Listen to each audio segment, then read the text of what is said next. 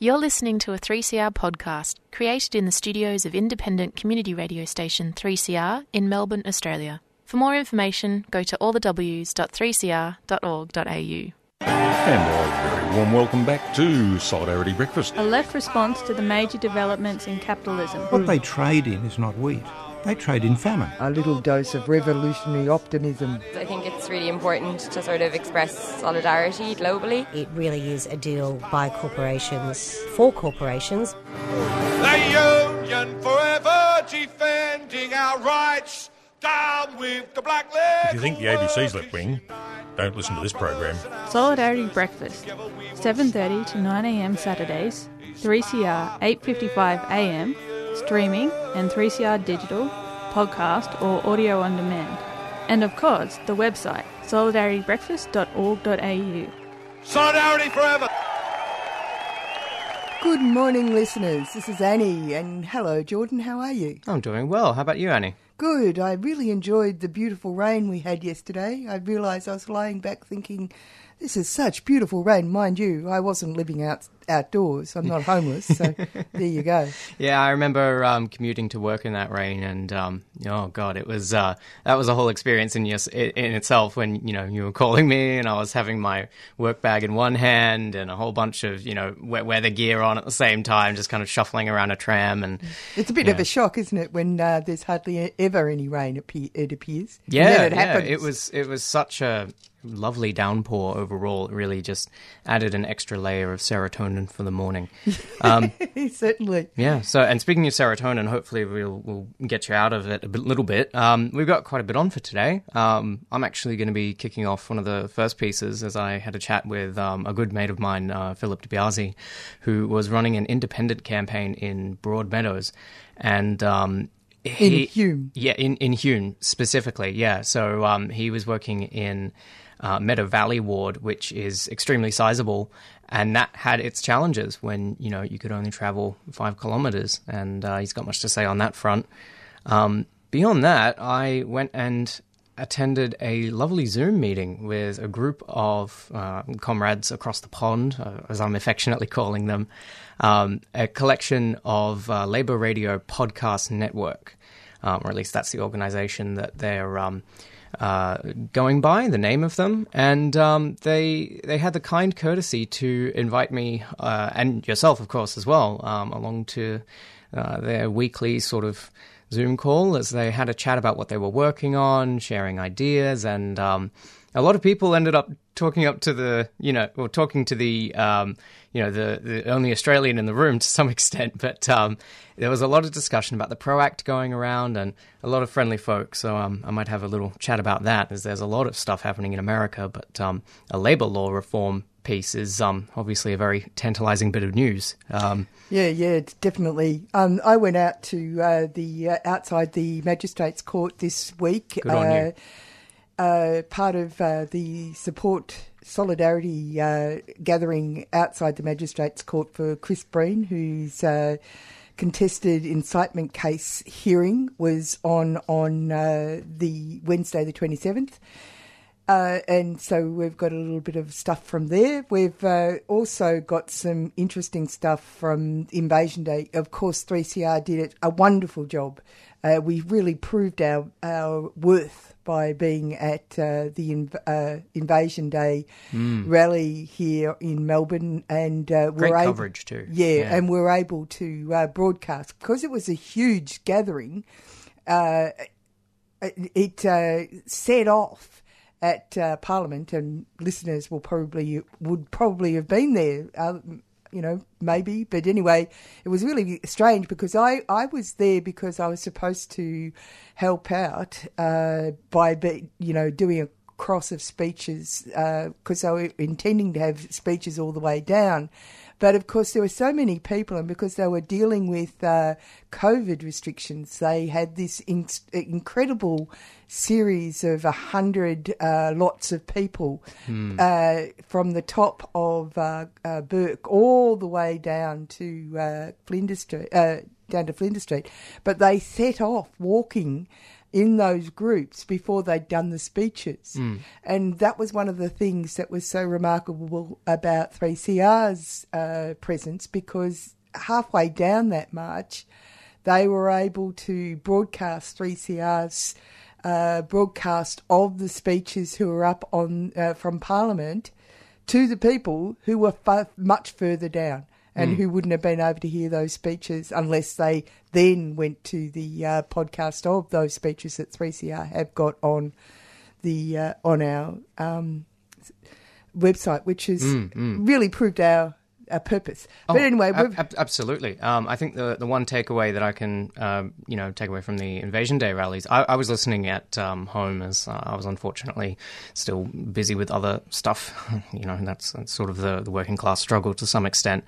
And I will say that the one thing that kept jumping out at me at that was that there was always one or two speakers coming on and reaffirming, stick in your groups, don't give the state any reason to want to shut this rally down or push against it. And it didn't happen.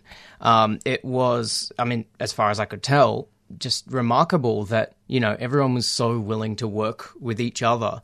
This wasn't just an organized strike. It was a thoroughly, meticulously, to the hilt of the legal system organized. It was, it should be a huge achievement to all of the wardens, Anyway, so I've got a bit of material from Vox Popping. That's basically what I've got to contribute this morning. Some of the stuff I found quite interesting. Anyway, that's the... and then I'm going to follow it up with a little bit of a excerpt from a thing from Bookroom. It's a Bookroom event. Tony Birch and Samara... Anwar, who they are, Bookroom is launching their podcast today, in fact, and website. Lovely. And it's a conversations with authors who are author talks, which, people who write books that reflect society and issues within society. And they're talking to Tony Birch about his book, The White Girl. It's run by the Australian Palestine Advocacy Network, so it's quite an interesting sort of initiative on their part. So it's called Bookroom, and its podcast will be thoroughly interesting. Next time they do a chat will be with Randa Abdel Falah. She's got a book out called Coming of Age in the War on Terror. And interestingly enough, you can go and listen to the whole of the podcast. I've only got a little excerpt, but she's at the end of the thing last night, Randa, and she had this really fascinating thing to say, which came out of the research that they had from Coming of Age in the War on Terror. And what she was saying was that it's around discussing with kids from different suburbs of Sydney how the Age of Terror, and with all the different legislation in Australia and how it affects them. This is Muslims, people of Muslim families, right? And what she pointed out was that in her research, she found that class was a defining element to people's understanding of and role within that war on terror. So if you're of a Muslim family who lived in an affluent suburb and the children went to a private school, they had exactly the same level of comprehension as their classmates who were non-Muslim. While if you lived in a working class suburb, it was a completely different experience.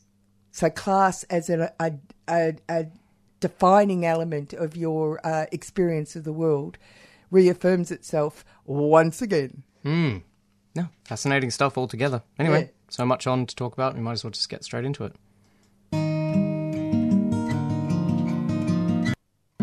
G'day, Gunnerman. This is Stephen Pigram from Up Broome Way Yawuru country, and it's great to be down in Melbourne, and you're listening to 3CR Community Radio. Been here for a long time. Where I belong.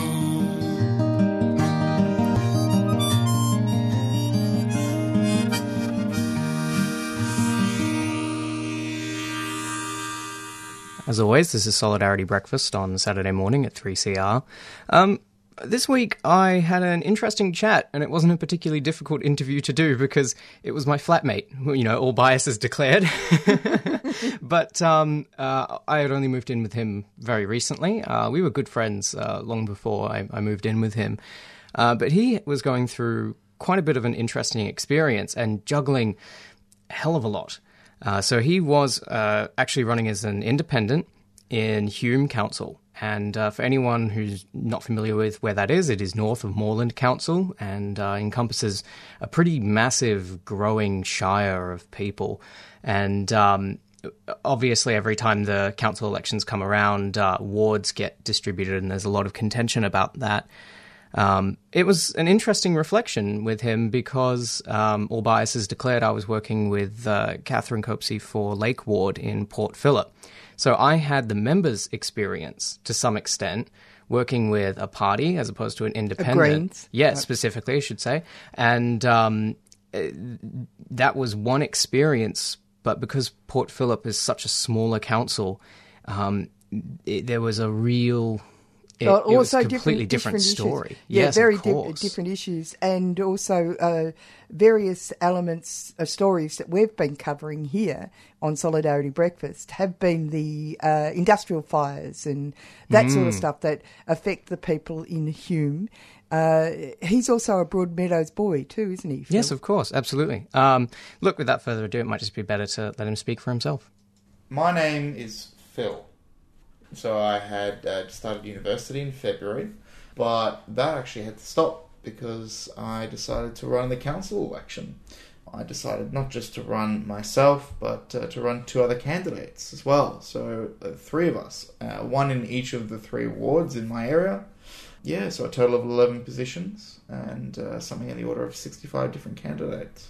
So I was an independent. But we were going to be endorsed, and it was going to be endorsed with the Australian Labor Party. Of course, I can't speak for say that as a fact I was going to get endorsed, but I was certainly in the running. It was supposed to be done around April, right? But then we were waiting on the Victorian Electoral Commission to finalise, the wards, so we even would know where we're going to be pre-selected. And by the time that happened, which would have been June or July, the intervention had taken place, and we were just stuck in limbo, waiting for confirmation on the pre-selections, which eventually were cancelled. How did the campaign go overall? For me, it didn't go well because I didn't get elected. I think I came 7th or 8th for 4 positions off memory. But you don't really know because they don't tell you, you don't know if you had beaten someone by 1 vote, where their preferences would have gone. You don't really know. My other 2 candidates, they were last to be distributed, which is a great title, you know what I mean? It's God shining his light on you. If that's your first time you've ran and you're last to be distributed, you've done one hell of a job. So...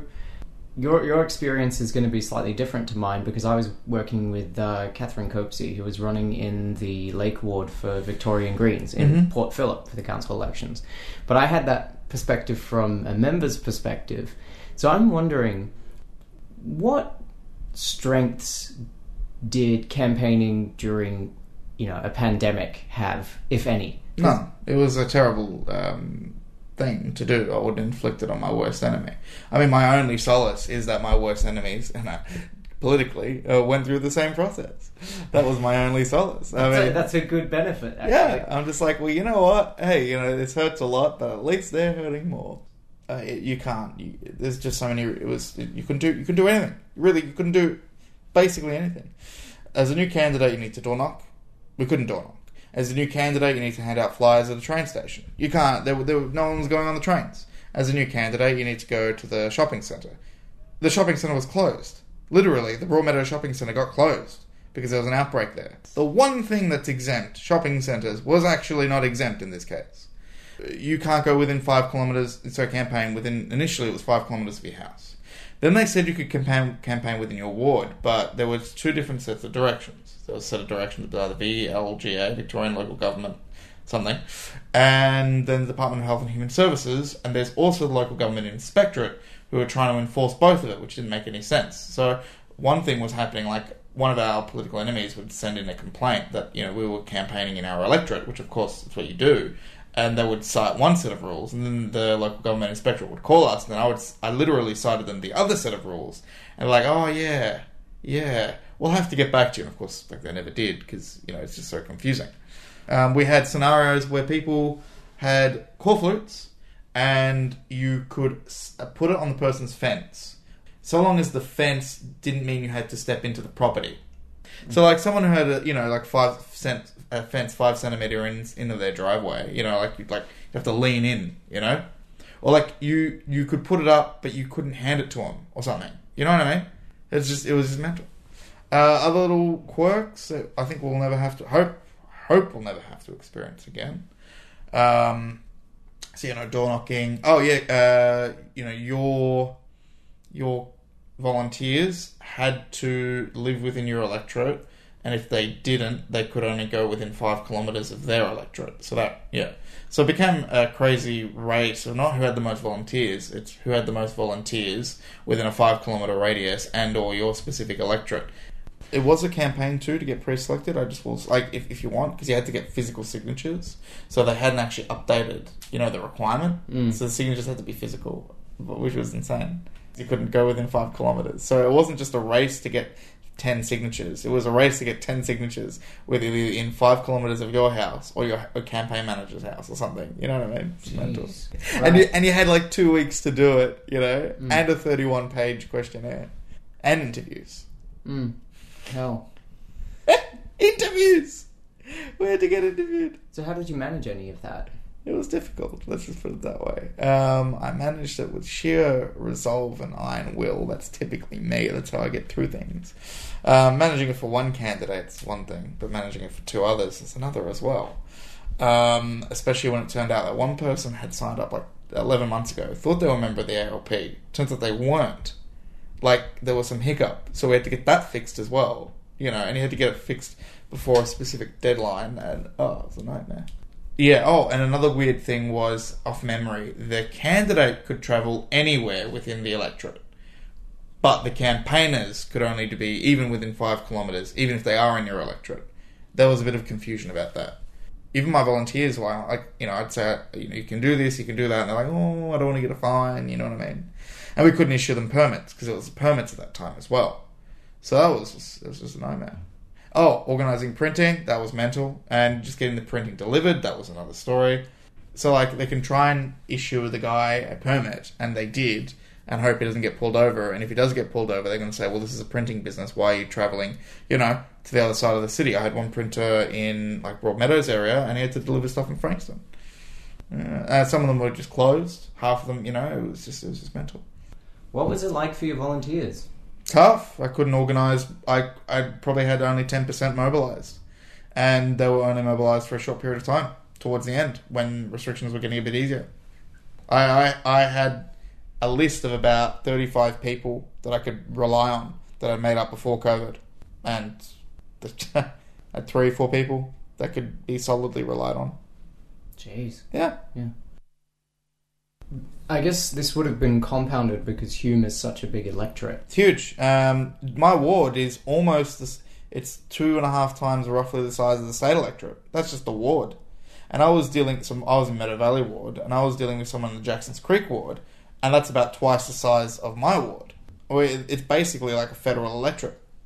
Wow. Guess how many people I had? Guess how many electors were on my electoral roll? Don't know at all. Well, I had 55,000 in my ward. Oh, shit. Yeah, and the other ward over was 58,000, and then 39,000 in Jacksons Creek. So that is, again, twice the size of a state electorate. It's obscene. Really, just ridiculous. Do you think that, given that there was some pretty excruciating challenges through all of this, do you think that upset the democratic process in any way, or was this just limiting the ability of I guess. The democratic process still happened. People voted. That's the democratic process. The process will continue whether or not politicians exist. That's kind of a fact that some politicians don't like to hear. We could all get killed in a bus accident and there's 100 people lining up to take our place. And we know this because about 100 people, run in you know what I mean, in the election. Like, I think it's the only job in the world that literally has about, in my electorate, I had roughly 25 candidates, right? So if I got elected and got killed, there are 25 people that can legally be called on to be allowed to take my place, take the place. So the democratic process will run. It's just campaigning. That's all it is. So even if there was like a mountain of regulations put on campaigning, it'd still be fine. It would still, be productive, democratic.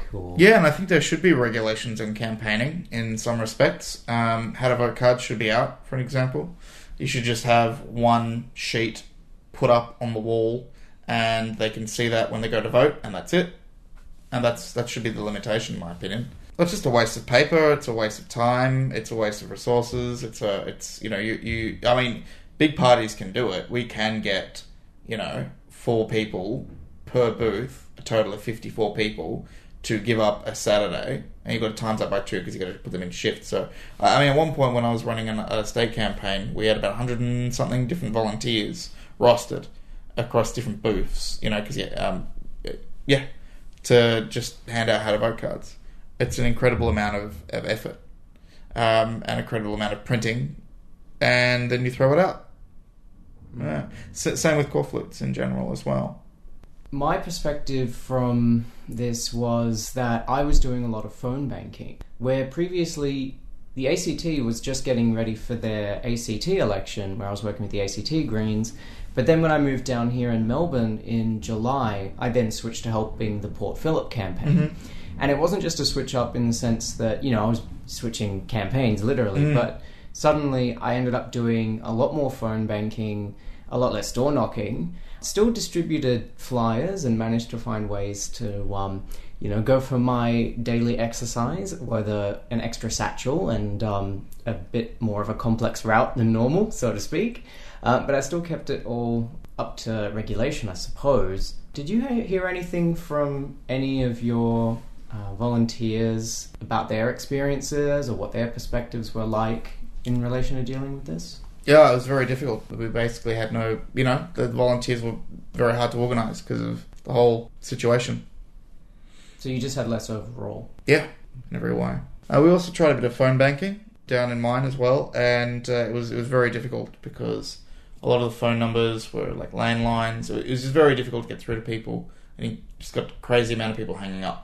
We actually had a lot of people that we were talking to, just grateful that they could chat with someone. Yep. That you get that sometimes, and that's about right. But yeah, it's also difficult explaining the name unless they're there writing it down, right? They're not really going to remember who it was that called them. And we weren't endorsed as a party, so I couldn't say the Labor Party, which they would remember. I had to spell my long and complicated last name. And then they need to hold on to that piece of paper and, hope to God they remember it when the time comes. That's a bit stacked against the independents then. No, it makes it harder, sure. There's also a lot of people see politics and they go, it's stacked against the independents. They've got a party behind them, right? Well, not really, because it's like going to the shops. When you go to the shops and you buy something, when you buy, a brand of milk or some medication, right? They've spent years building this brand. They've put lots of time and money and effort into it. I can't set up Phil's paracetamol and expect to charge the same as Panadol because of obvious reasons. But there are other things where people could say it might be unfair with the party, like when it comes to the Senate, it might be a bit difficult because of the way preferences get allocated. I know you have a sort of a keen eye for a lot of local union issues in particular. Did any of your volunteers or people that you were speaking to raise any issues with you while you were campaigning on sort of the trade unionist bent? Oh, jobs was, a huge issue. Everyone was just at home. A lot of jobs couldn't be ported, and a lot of casual workers laid off. And it was kind of like a question of, should we demand things now that things are so tough economically? Right? And in Broadmeadows, there's a really high unemployment rate. It's not just a regular issue. You know, at one point it was about 25%. That's the Greek level. Like, that is always an issue, and then it was amplified and put on steroids, essentially. And so trade unions, just real quick, it's just like, oof, do we push it? You know, do we get the union involved? Do we do this? Do we, you know? I think that's what it was. It's like not wanting to wreck things any more than they already are. So there was an actual reluctance to push back from a lot of people. Yeah, there was pushback, and so it was pushback a little bit on business. Business was saying there's nothing we can do because it's the government. And then it all, I guess, was on Daniel Andrews' shoulders, politically, publicly.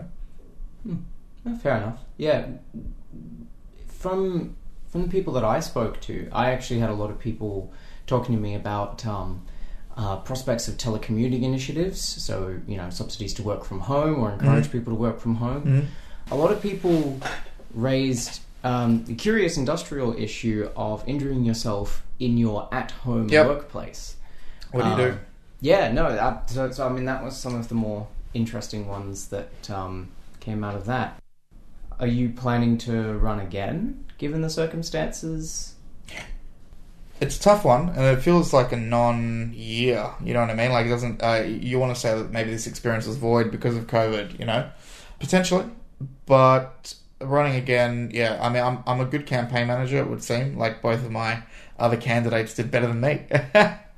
So I might just stick with campaign managing, to be honest. I've always been interested in state and federal issues, so I'm going to see what I can do there around advocacy, and if that leads to a path where people are saying, Phil, you know, you shouldn't just, you know, be pushing, you know, the candidates to support this, you should be one of them, and then you should be pushing from the inside, then look, I wouldn't say no, but it would be very interesting. It'd probably be down the track.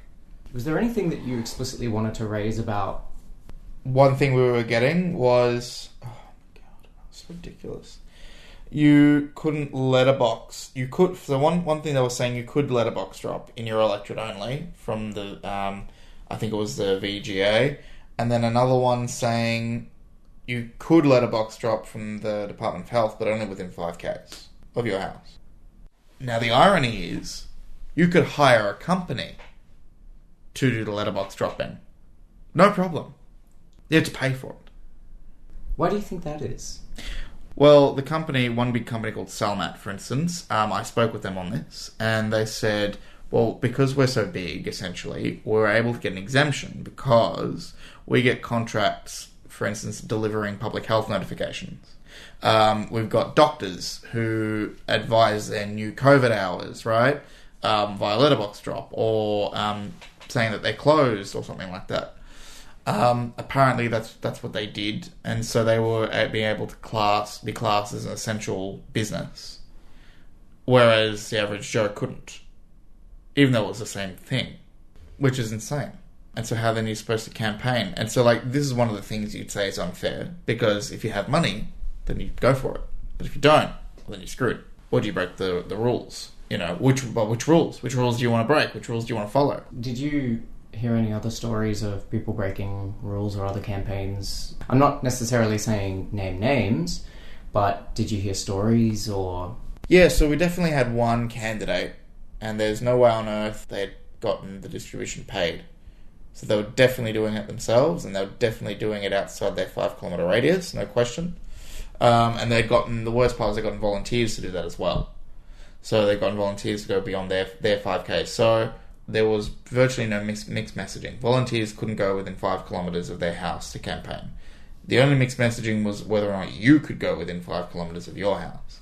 But there was definitely a number of volunteers involved, and they were certainly going well beyond 5Ks. A lot of general rule breaking as well.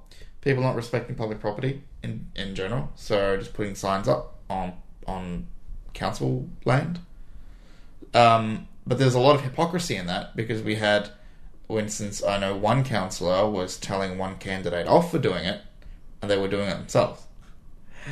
So it's like, well, what's going on there?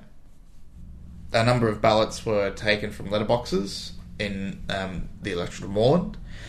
So 200 or 300 were taken, and 200 or 300 people calling up, all on the same street, saying, hey, I didn't get my thing, when Australia Post had proven it had been delivered. Simultaneously, people called in saying they didn't get it, and those ballots were still being returned, even though they'd said they didn't get it. And then they'd been signed in, all in the same pen, all dodgily, all nothing like the signature on file. Did you want to add any broad comments about your experience campaigning through this time? There are so many candidates, people who think, oh, I'll just put my hand up, and they really don't know what they're doing.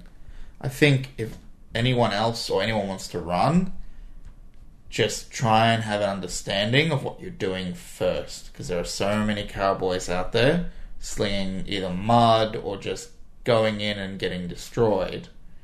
And it's good to be, to participate, but just don't be that person. There's always one who says, oh, well, we're not going to issue a how to vote card. We're not going to do this. We're not going to do that. Because the purpose of a how to vote card is to make sure your people, for an example, number every box. If you don't put that out there, I can guarantee you there's always going to be at least one or two people who are just going to put your name number one, it could be your grandma or someone, and then just mail it in. And I've seen that many elections, been off by 10 or 100 votes, and you sit there wondering, was it this, was it that, was it this, was it that, Also, plan it more than 6 months ahead, please. And by plan, I mean know you're going to do it at least 6 months beforehand. And yeah, just try and work with people. That's what I would say. Because there's a lot of people in there just to tear things down. They're always against something, but what are you for? Hello, we're the Community Union Defence League. And we're a community organisation stepping up to support our communities and serve the people in building community power. We currently run 2 street kitchens in Dandenong and the CBD, where we provide food, clothes and essential items to the homeless. We're open to everyone and entirely community run, so if you're interested in donating, volunteering or just coming down for a chat, please check out our website at cudl.org.au or find us on social media. A 3CR supporter. G'day, my name is Margie Thorpe. You are listening to 3CR Community Radio 855 on your dial. And you're back with Annie and Jordan on Solidarity Breakfast this Saturday morning. And that was fascinating. Yes. Phil went through quite a lot, unfortunately. And I think it really highlights the state of what it's like. Democracy in motion. Yes, democracy specifically in one portion of Australia as opposed to, a lot of others.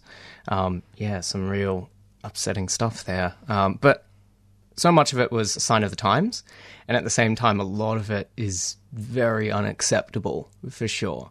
I'd like to think that we can do better than that in future. Anyway.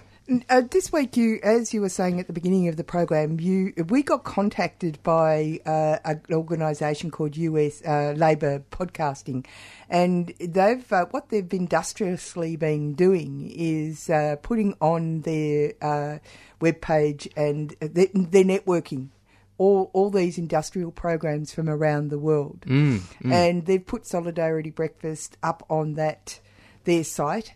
Yes. And that it's about advancing the working class messages to an international audience. And yeah, absolutely. Yeah. So you actually, and they have a weekly Zoom chat. Yeah, and I went along, I guess, as a missionary of 3CR and to some extent Australia as well, because we were we were the first Australian who group got to up be at selected. 5:30 in the morning to go to a Zoom. Oh, it was earlier than that. It was 4:30. Come on, where's your industrious spirit?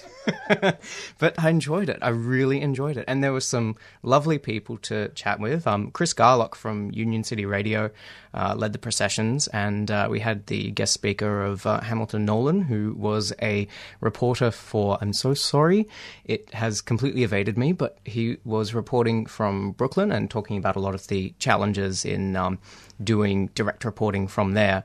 But it was just such a friendly group of people and lots of chatter back and forth about what people were working on.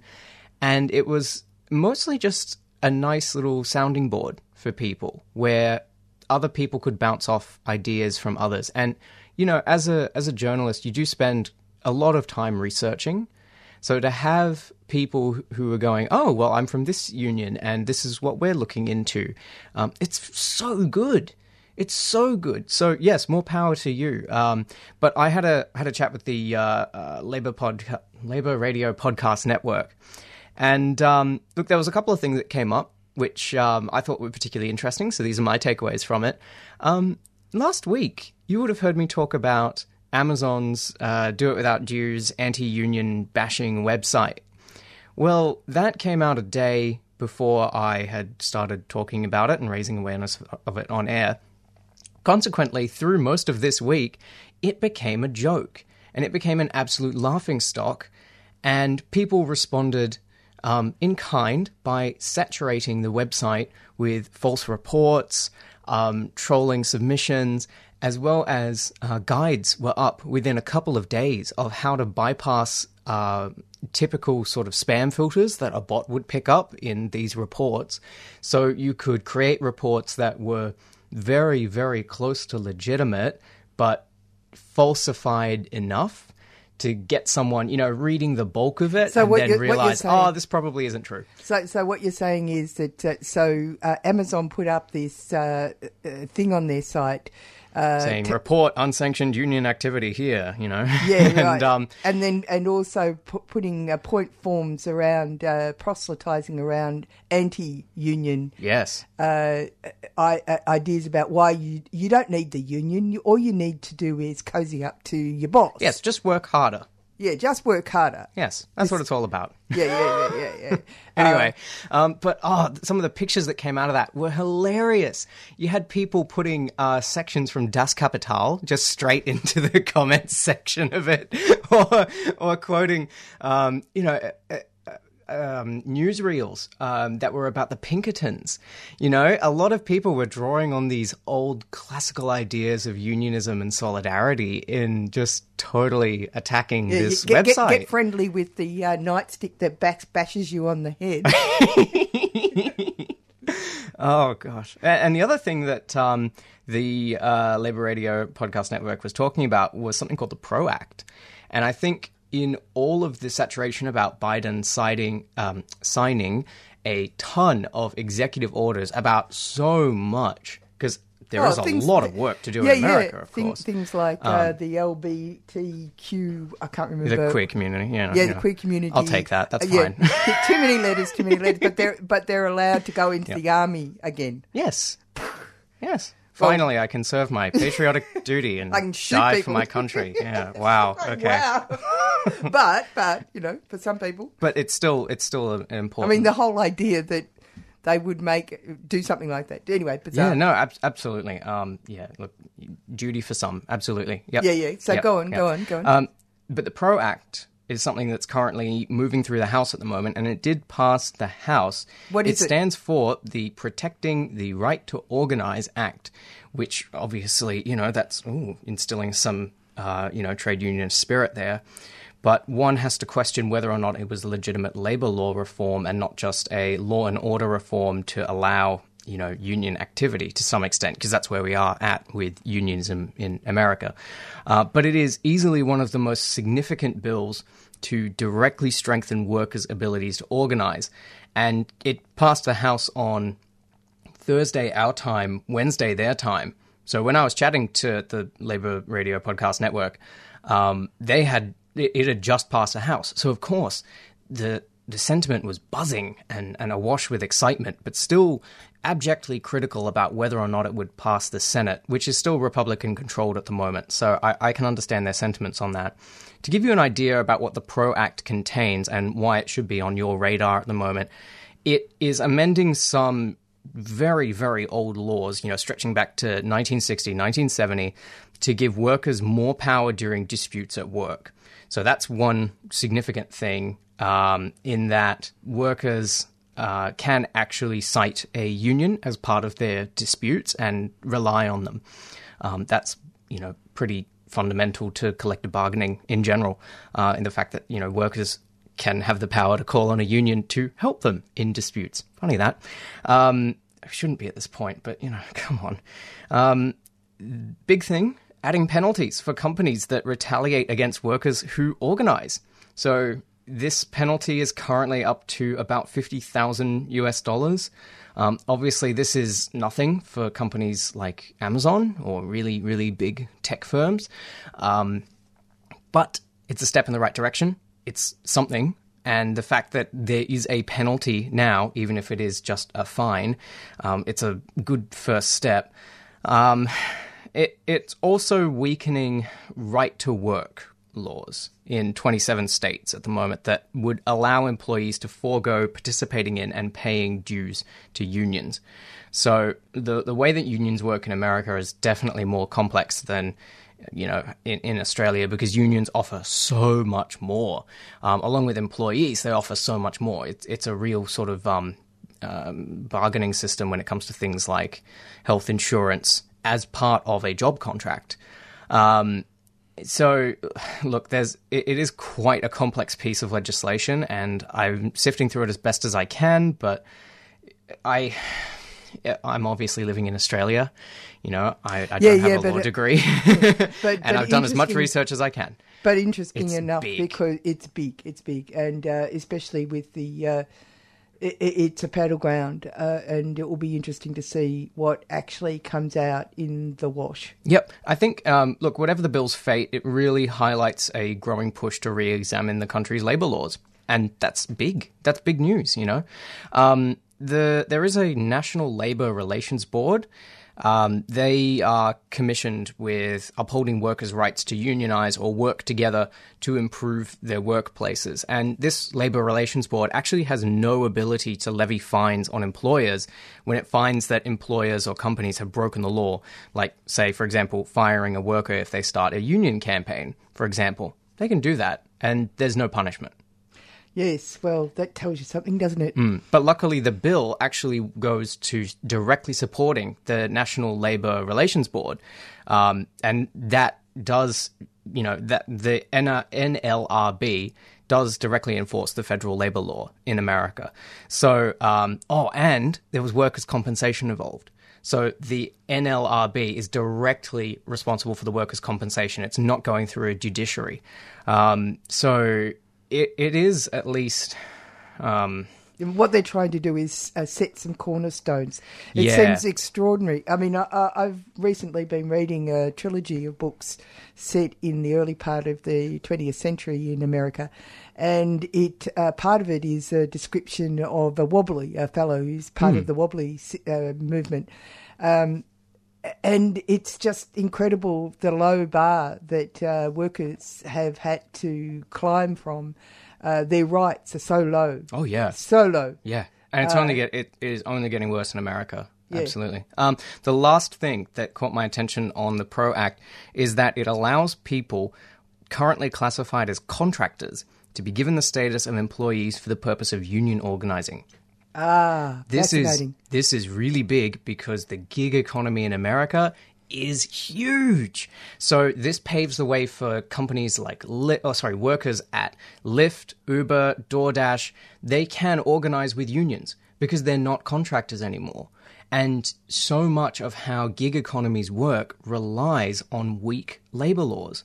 If labor laws are strong, then a gig economy collapses because there is no way in hell that any union would legitimately support work that is organized basically within the hour, no, to the minute, by applications at the push of a button. It's unstable work, it's not supported by unions, and if the PRO Act does pass the Senate, fingers crossed, here's hoping, then you could see some pretty substantial labor reform change in America.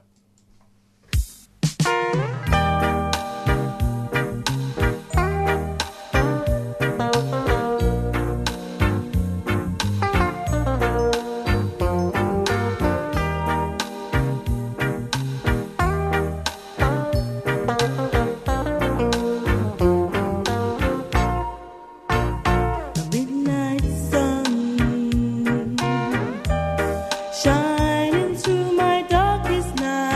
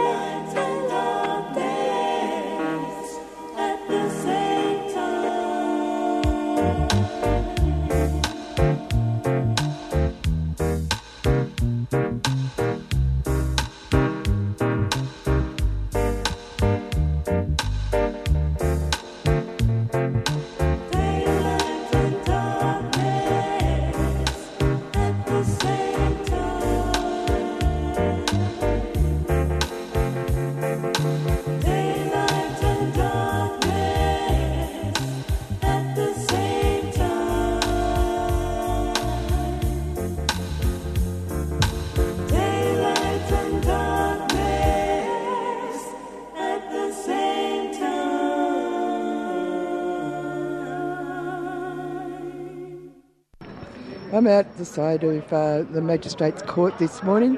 There's Chris Breen is going into the Magistrates Court today because of the incitement charges that are being put to him about a car rally during COVID, defending refugees who were held at the hotel in Preston. G'day Chris, how are you feeling today? I'm feeling good. I'm pleased to have support here. Well, I mean, as good as one can expect to be when you're facing charges for standing up against injustice and, effectively having my job threatened as a result of this. Yeah, I was wondering about that. Yeah. It does affect your job? Well, that's unclear. My lawyers and my union say that it shouldn't, but if I was to be found guilty, I would have to go through a process with Victoria Institute of Teaching. Yeah, because it's an unrelated to teaching. It's a, political. But still, it's a mark against your legal status. Can you just give me your feelings about the government's release of the refugees in the Park Hotel? It is absolutely fantastic. There's been 50 released now. There's another 12 who are coming out on Thursday, and it just highlights the importance and the need for public, visible protest. It's been the protest inside and outside detention that have got to this point. Not just protest as a legal action, but protest has been the beating heart of the refugee movement that enables everything else. And of course, there are still around 150 Medevac refugees inside, and so we are going to need protest to continue to get the rest of the refugees out. So it's very important, not just for myself, but for the refugee movement, the wider social movements and unions, that these charges are beaten and that the right to protest isn't undermined. We are going to need it desperately in the coming year. Thanks very much. Thank you. Why is it important for you to be here? I'm from 3CR.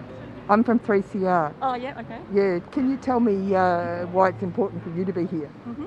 I think the whole charge on Chris Breen is based on the COVID restrictions, and I think it's been a bit of an overreach, the charge of incitement that he's here to defend himself against.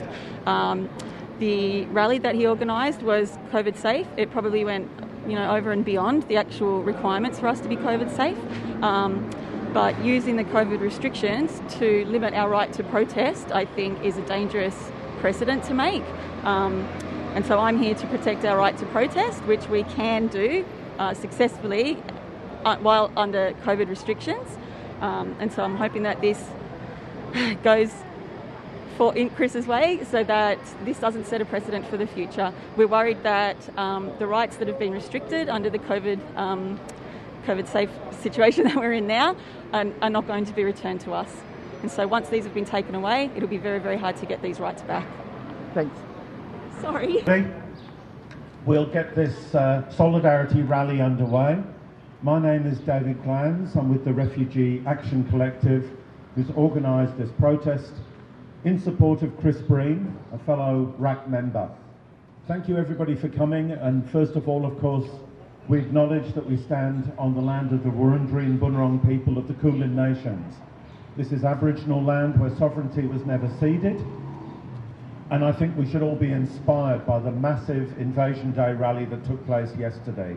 It was evidence that tens of thousands of people stand against racism and also are prepared to stand up and protest at a time of the pandemic, a COVID-safe protest, because we cannot delay the fight against Aboriginal deaths in custody until after the pandemic. And that's what RAC believes about the situation for refugees. We cannot delay the fight to free the refugees because of the pandemic. The pandemic puts people in detention at greater risk than they would otherwise be. So we're here today because the Refugee Action Collective organised a COVID-safe protest on April the 10th, which was Good Friday. And what we did was to get in our cars, one person per car or two people from a household, and drive past the Mantra Hotel to show care and compassion for the men who were detained in the Mantra. Those men were detained for more than a year in that hotel with no fresh air, no access to exercise, being driven slowly into deep despair and mental distress by the Australian government. Men who were innocent refugees and had already spent 6 years in Australian government detention. And we said back in April, these men are at risk. They're at risk because they're locked up in what is essentially a prison. They're at risk because the security guards who come in and out every day could bring in the virus. And a few months later, tragically, we were proven correct in our argument because it was casualised security guards coming and going from the quarantine hotels that spread the second wave into our community. And although thankfully no refugees got COVID, it could so easily have been the men in the Mantra. And that's why we protested on April the 10th. We said these men should be free. They've committed no crime. They are innocent. They are victims of persecution. They have been recognised as refugees by this country, and yet they are locked up. And in a COVID-safe way, we wanted to reach out to those men and show them that they were not alone, they were not forgotten, and their cause for freedom was as valid, was completely valid. And on that day, 30 people were stopped in their cars while they were safer than anybody going shopping in Bunnings or Big W. And remember, back in April last year, people could shop at Bunnings and Big W without masks. That was permitted by the Chief Health Officer, but sitting in your car and driving past the hotel was barred. And we say, shame on that. That was a crude attempt to shut down dissent, a crude attempt to shut down protest. So 30 people were stopped and fined, and we're still contesting those fines. $50,000 of fines for reaching out and showing compassion with our fellow human beings. But for Chris, the story was different. He never got to the protest. He was arrested in his home by Preston Police, taken to Preston Police Station. All his phones and computers and his teenage son's computer seized by the police. He was held for 9 hours. The crime he is going to be accused of here today is incitement. He incited people to show care and compassion and solidarity. Should we all be guilty of sharing that crime? All of us are guilty of standing up for human solidarity, for care and compassion, and for freedom of refugees. But Chris was picked on because his crime was so much worse. He put a Facebook event online, a Facebook event, calling on people to care for the refugees. And that's the crime he faces today, the crime of incitement. Now, the police haven't used the crime of incitement for many years. In fact, it's not clear if they've ever used it. It's part of the 1958 Crimes Act. And the reason we're joined by so many people here today, including representatives of unions, the National Tertiary Education Union, the Australian Education Union, and others, is because we all realise that if Chris goes down, it's not just a blow to him and the refugee movement, it creates a threat to anybody who wants to stand up for freedom or justice. The union movement, the climate movement, anybody campaigning for a better world. So that's why we're all here today. Now, our next speaker is someone who is a devoted and active member of the refugee campaign, and that is Apsara. Apsara is the Secretary of the Victorian Greens Multicultural Committee, and I'd please now make her welcome. Thank you very much. I too want to acknowledge that we're meeting on the stolen lands of the Wurundjeri people of the Kulin Nation, and I would like to pay my respects to elders past and present. Today, we're meeting outside the Magistrates Court to process the fact that Chris Breen was unjustly charged with incitement to break health laws for organising a peaceful protest that involved the use of a car convoy to the Mantra Hotel. What is really ironic about that charge is that while Victoria Police was charging Chris and other protesters, they were complicit in the federal government's detention of innocent men who were supposed to be in Melbourne to access medical treatment under the Medivac legislation. So we have to remember that Victoria Police has been providing cover for federal government and complicit in the torture of these men. Now, I've known Chris Breen since 2018, and he's a man of great integrity. Chris is a fellow anti-racism activist who has for years done great work highlighting the plight of refugees and asylum seekers in this country. And we must remember this is an abhorrent detention system that we have put in place. And all Australians are complicit in the system that we run unless we are speaking up against it. We have worked regularly and have held a number of big, peaceful anti-racism rallies, forums and speak-outs. And what Chris has shown in all of these situations is that he is willing to do the hard work to highlight the plight of people who are treated unjustly, both here in Australia and around the world. So I want to now share with you a little story about 4 men that have been released from detention, 4 Tamil men, 4 of those 46 men. What they have had to do is rely on many of us in the community to help them to find a secure pathway to living in the community. So, for example, in the case of these 4 men, we have been able to secure a home. A friend of us was able to give the 4 men a home. For 2 months, they will be living in the home rent-free. We have another friend who has offered to pay the utility bills for 2 months for these men, and then pay them $150 a week just so that they can actually buy food to put on the table.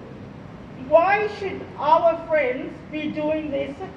This is a responsibility of the federal government, and also the state government has some responsibility as well. So the federal government should be ensuring that when the men are released into the community, they have housing, they have social security, they have access to TAFE and university, and also job networks and things like that. The state government too can help out in this situation, and they can provide access to TAFE. Many of these men need to get access to brush up on their English skills. They will need to get tickets. They will need to do certificates, because many, even blue-collar jobs, require tickets and certificates to actually do the job. These are going to cost thousands of dollars for the men, and what it does is it pushes the responsibility of crowdfunding and what have you to community members who care about the well-being of these men.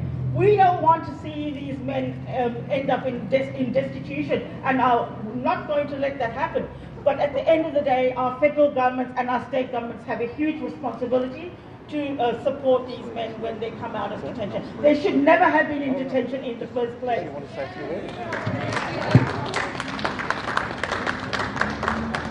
So in this case here, I urge the magistrate to drop these ludicrous charges against Chris, and for Victoria Police to withdraw approximately $50,000 worth of fines issued to refugees on the 10th of April 2020. So to continue our actions, we are doing weekly actions outside Dan Andrews' office. These actions are every Wednesday, 2 p.m. to 3 p.m.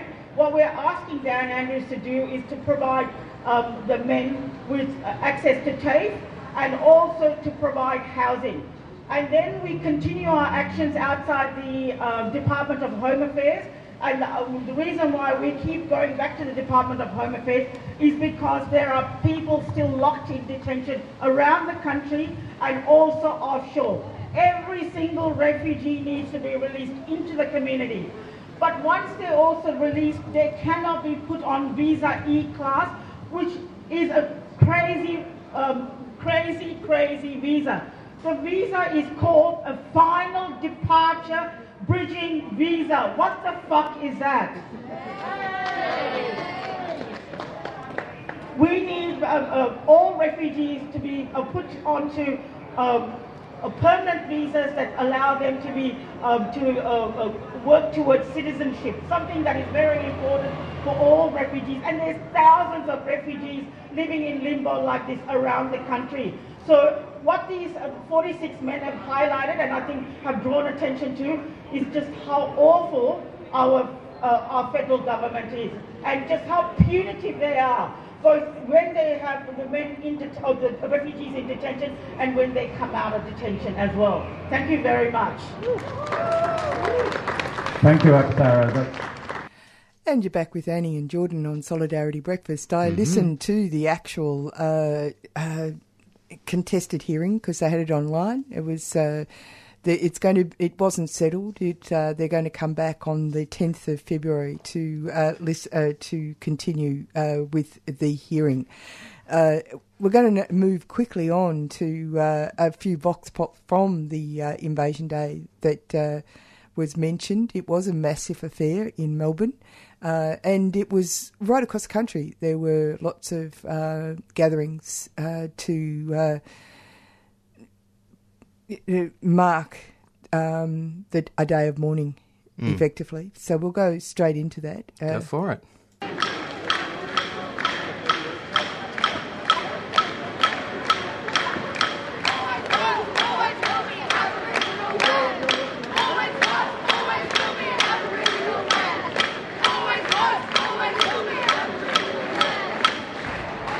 I've just walked from the top of Burke Street all the way round to Swanston Street, and I'm still walking now towards Flinders Street, and there are people who have stopped everything in the middle of Melbourne Central because of the call for a recognition of Invasion Day.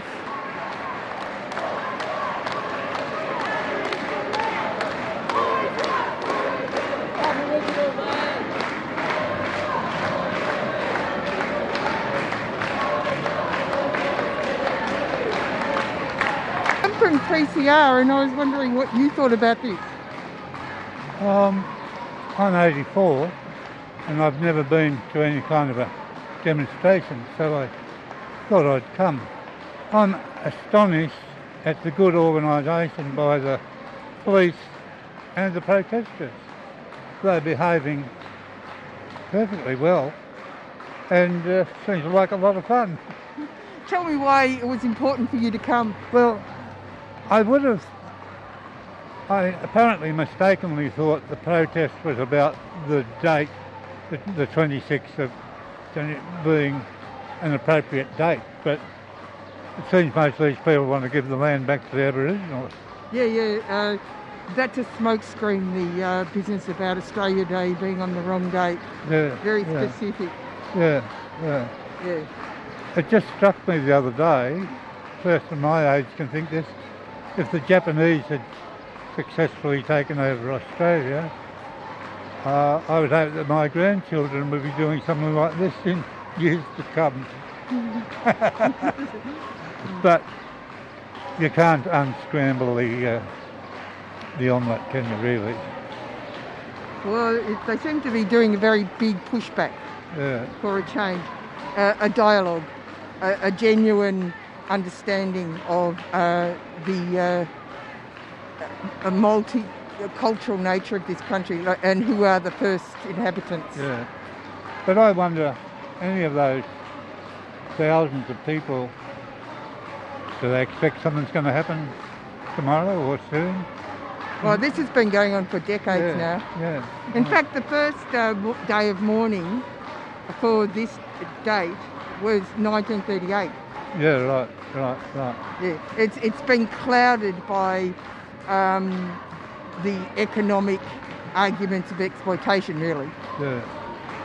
It hardly is an appropriate date, is it? No, and you can see their point. Yes, I can see the point, but I don't know. Anyway, you came. I came. I conquered. Thanks for that. This is 3CR. I just wanted to know your impression of the march. Am I what? How you feel about the march? I don't feel in any way at all. I don't know what's going on. Really, I think the Aboriginal want the whole Australia back to them. Is it or something? Is it? Well, we better go and throw ourselves in the sea and let the sharks have us. I'm not entirely sure that's what they're saying, but yeah, but it is a big march, isn't it? Yeah, it's been going on for a long time here. I don't know. But who did they try to impress? Who did they trying to impress? Who are they trying to leave a message to? I think politicians and power brokers. Oh, well, I don't know. It doesn't matter what I say. It's got nothing to do with me. I don't know exactly what's going on. Well, look, it's still going on for a long time. I think I've been here about an hour and it's still going. Well, I've got nothing much to say. I don't know. Okay. Can I ask you, I'm from 3CR, and I was just wondering why you thought it was important to come out today. I think that the culture of Australia is centred around a tradition of Australian identity that isn't true, and Australia Day really is like a microcosm for that, and I don't want to be a part of it, and I totally reject that. And also, it is Aboriginal land. We're on stolen land, and we should acknowledge that, particularly today, because it is a day of mourning. Yeah. I'm from 3CR. Do you want to give me an idea of why you've come out today? Why it's important? Well, I just think it's important. It's actually indecent to celebrate Australia Day on the 26th of January. And that's why we're here. We want to change the date. Have you got anything to say? What do you think about the size of the march? It's great. It's a lot of people. They weren't expecting that many people. Excellent. Yeah, me too. It's fantastic. They need to pay attention, don't they? Yeah. Is it unusual for you to be here? No, everyone needs to be here. It's a great thing. Thank you. I'm from 3CR. Can you tell me why it's important to be here today? Well, it's important to be here because it's inherently wrong that they chose this day. First of all, because there's no there's no inherent reason to do it other than just them being dickheads. So we need. It's not good. Can I ask you, from 3CR, can I ask you why it's important that so many people came out? Because they're acknowledging what's happened in this country. They're seeing, they want change, And when you look around, there's all different cultures here. It's a abolish the day. They don't need the day. The day to celebrate. Look here, what it just says on the sign. Look, abolish Australia Day. A violent history is nothing to celebrate. That's it. Yeah. Thanks, mate. No worries. Can you tell? I'm from 3CR. Can you tell me why it was important to be here? Yes. For me, it's important to be here to stand with people who have said we want to stand together now. We can stand together. Were you here at the beginning of these types of marches? Have you been here before? This is my first time here at this march. Oh, really, wow. It's pretty special. But if I had a message, the more I educate myself and the more I understand, protests are mattering less and less to me, and it's more about work in community and being organised and educated. What we do outside of these protests will matter the most. As long as we are unorganised, the state will continue to have control of our lives.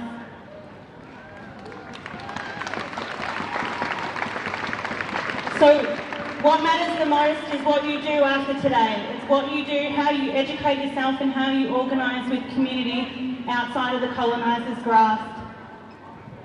I just want to say that I'm really in awe of all the marshals, and that is really a perfect example of not needing the police to control our march. And that was something that we really wanted to hold on to today. So congratulations to the marshals. Our Invasion Day belongs to the community, not the police and not the government. And it's Abolish Australia Day. We don't want to celebrate on another day. Every day is Invasion Day. So thank you for coming, thank the marshals, and fuck the police.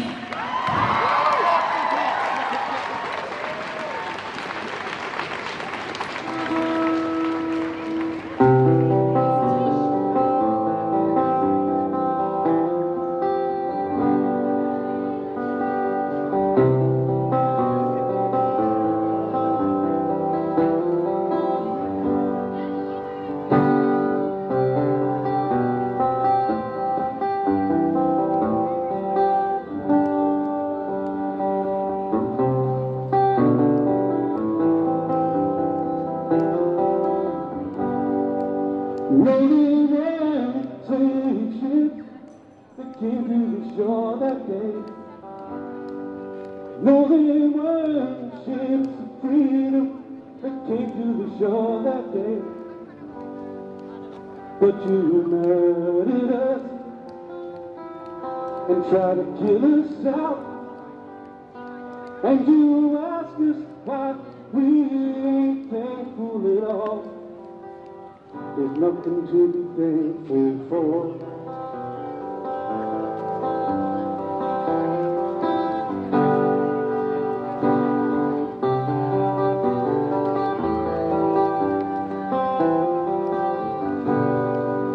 There still was such a thing as peace before you came that day. And now there's no reconciling ever since you came that day. 'Cause all the many tears of 40,000 years, they will never wash our pain and scars away. And though you say you're sorry,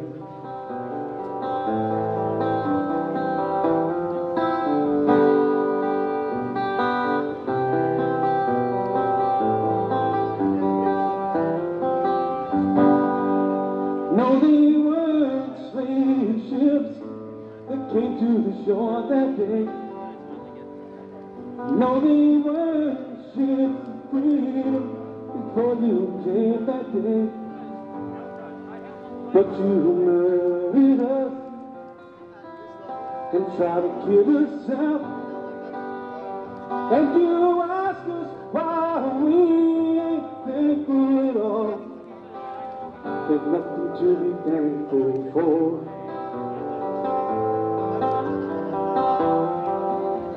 And though you say sorry,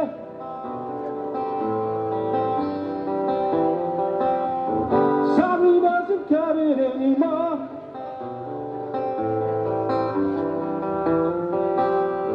Sorry doesn't cut it anymore.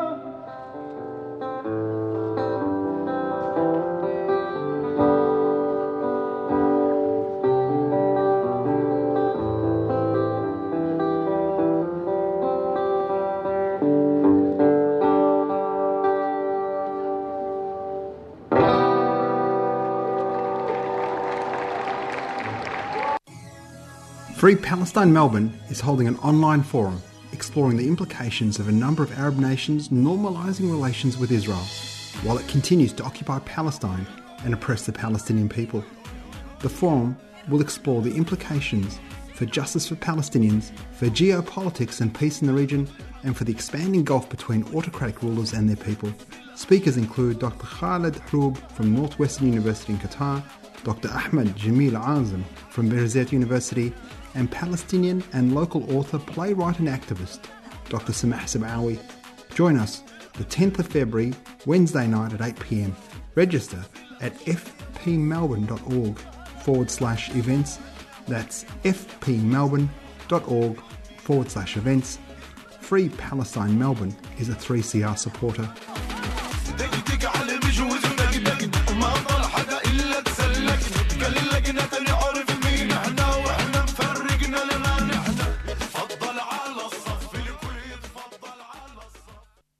Would you like to get involved in the decision-making process at 3CR?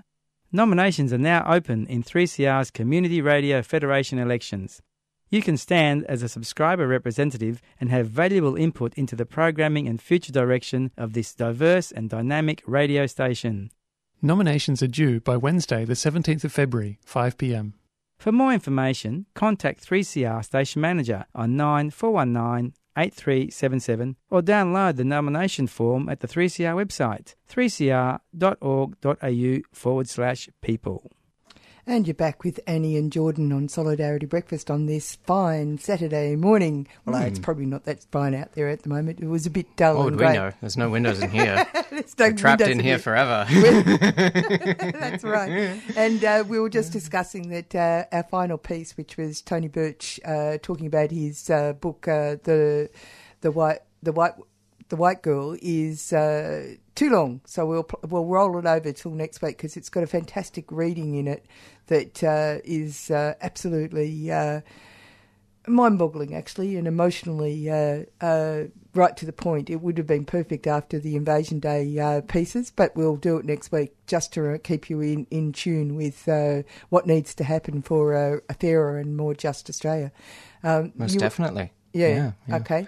And I thoroughly look forward to it. But did you want to proffer any reflections on it in the lead up to that piece next week? Oh, well, no. Well, I was just going to say that it's been an interesting week because of the big events like Invasion Day, very big. And there are a couple of things that I reflect on is that I'd completely forgotten that in the past there was an Australia Day a gathering or march or something that usually became overwhelmed by, over the last few years, has been completely overwhelmed by the Invasion Day march that comes down from the top of the city and usually is much larger than the Australia Day piece. But it just goes to show that the tenor of the whole consciousness has changed so much that I'd even forgotten that there used to be. I mean, it didn't even disturb my thoughts. I'd forgotten that there would normally be a counter march down the other way. Quite bizarre, really. And then when I got home, because I didn't stay for the entire time because I thought it was winding up, which is a real no-no for a person who's supposed to be covering an event. Always stay till the bitter end. But the thing was that I thought it was all wound up. But when I turned on the TV and watched to see if there were any coverage, apparently the only coverage Channel 7 had was when a Proud Boy came and at the final part of the event when people had obviously dispersed. Because there were a Proud Boy. Yes, that's right. It's like one sausage roll. Look, he was very proud. That's good on him. I know good on him. I was talking to someone else about this. He said, Proud Boy. They said, what do they mean? I said, they put a sign on their chest saying Proud Boy. Look, if you need to remind yourself that you're proud, you're probably not. Yeah. Sorry, but you know. And do you remain a boy even if you're It's funny because That's okay. I'm as masculine as the next guy. Yeah. That's right. There was anyway. The only footage that Channel 7 had on was this stoush and the police completely surrounded him, but there was only one. And then a person told me that they'd been in St Kilda Road on that day because they had to go somewhere, and that was across the road from the a shrine, and they took a picture of 6 Proud Boys scattered at the top of the platform there. Oh, yes. And they were wondering what they were doing. Yep, right. Anyway, so they obviously had little scattered events in different parts of the world, but interesting. Obviously completely overwhelmed by the Invasion Day event. Yeah. And as I said, because I've been to many over the years, and I remember it very, very small, very, very small. And then I remember the first time everyone took over the intersection at Flinders and Swanston and had a smoking ceremony, and there was no amplification, and it was really, really fascinating. Change, a bit like that idea of the salt water meeting the fresh water, which is interesting because, that's what Yarra River down further near the sea there. It's been obscured by all the industrial and built up domestic buildings, but actually one of the most significant things about that is that is a point where the saltwater and the freshwater meet. Very poetic. Yeah. But it's a very important element to First Peoples' understanding of the environment. The only reflection that I have to offer from Invasion Day, I as I said, I did stay at home listening to the broadcast, but obviously Sky News happens to be on a lot of television screens around Australia, and as things, as you make your way about the world, every once in a while your glance meets the eyes of Andrew Bolt, and his reflections on Invasion Day were, mostly in what was to be expected, but he mentioned that there was a lot of young people at the Invasion Day rally, and I was thinking, I wonder why that is. But he went on to say, look, there's a lot of young people who also appeared at the climate strike rallies, and a lot of, pre-adult, essentially, code for not, you're not able to think for yourself in any sense kind of talk. And his only conclusion was not that there was some sort of intergenerational issue, was that, it had to be a conspiracy. And, it's parents goading their children into doing these things and pressuring them, which do you have no better response for other than relying on traditionalist structures? I mean, it's just, it feels a little easy of an argument. Right? Oh, don't you think he's losing his grip, you mean? Yeah, somewhat. If you have to fall back on, traditionalist morals, you're not exactly setting a strong democratic argument nowadays. It's not factual. I don't think he's aiming for that. I don't think he's aiming for that. But it's a pretty pathetic comeback for obvious need for change. Absolutely. Yeah. Do you want to go to, say, burial for a bit? Well, we've come to the end of the program today, and hopefully we'll have a huge amount of interesting things to dish up for your politics with your Wheaties next week. I hope you have a good week, Jordan. Thank you. Same to you, Annie. We've still got a lot on, coming up for this week, and hopefully it should be another exciting Solidarity Breakfast for next week.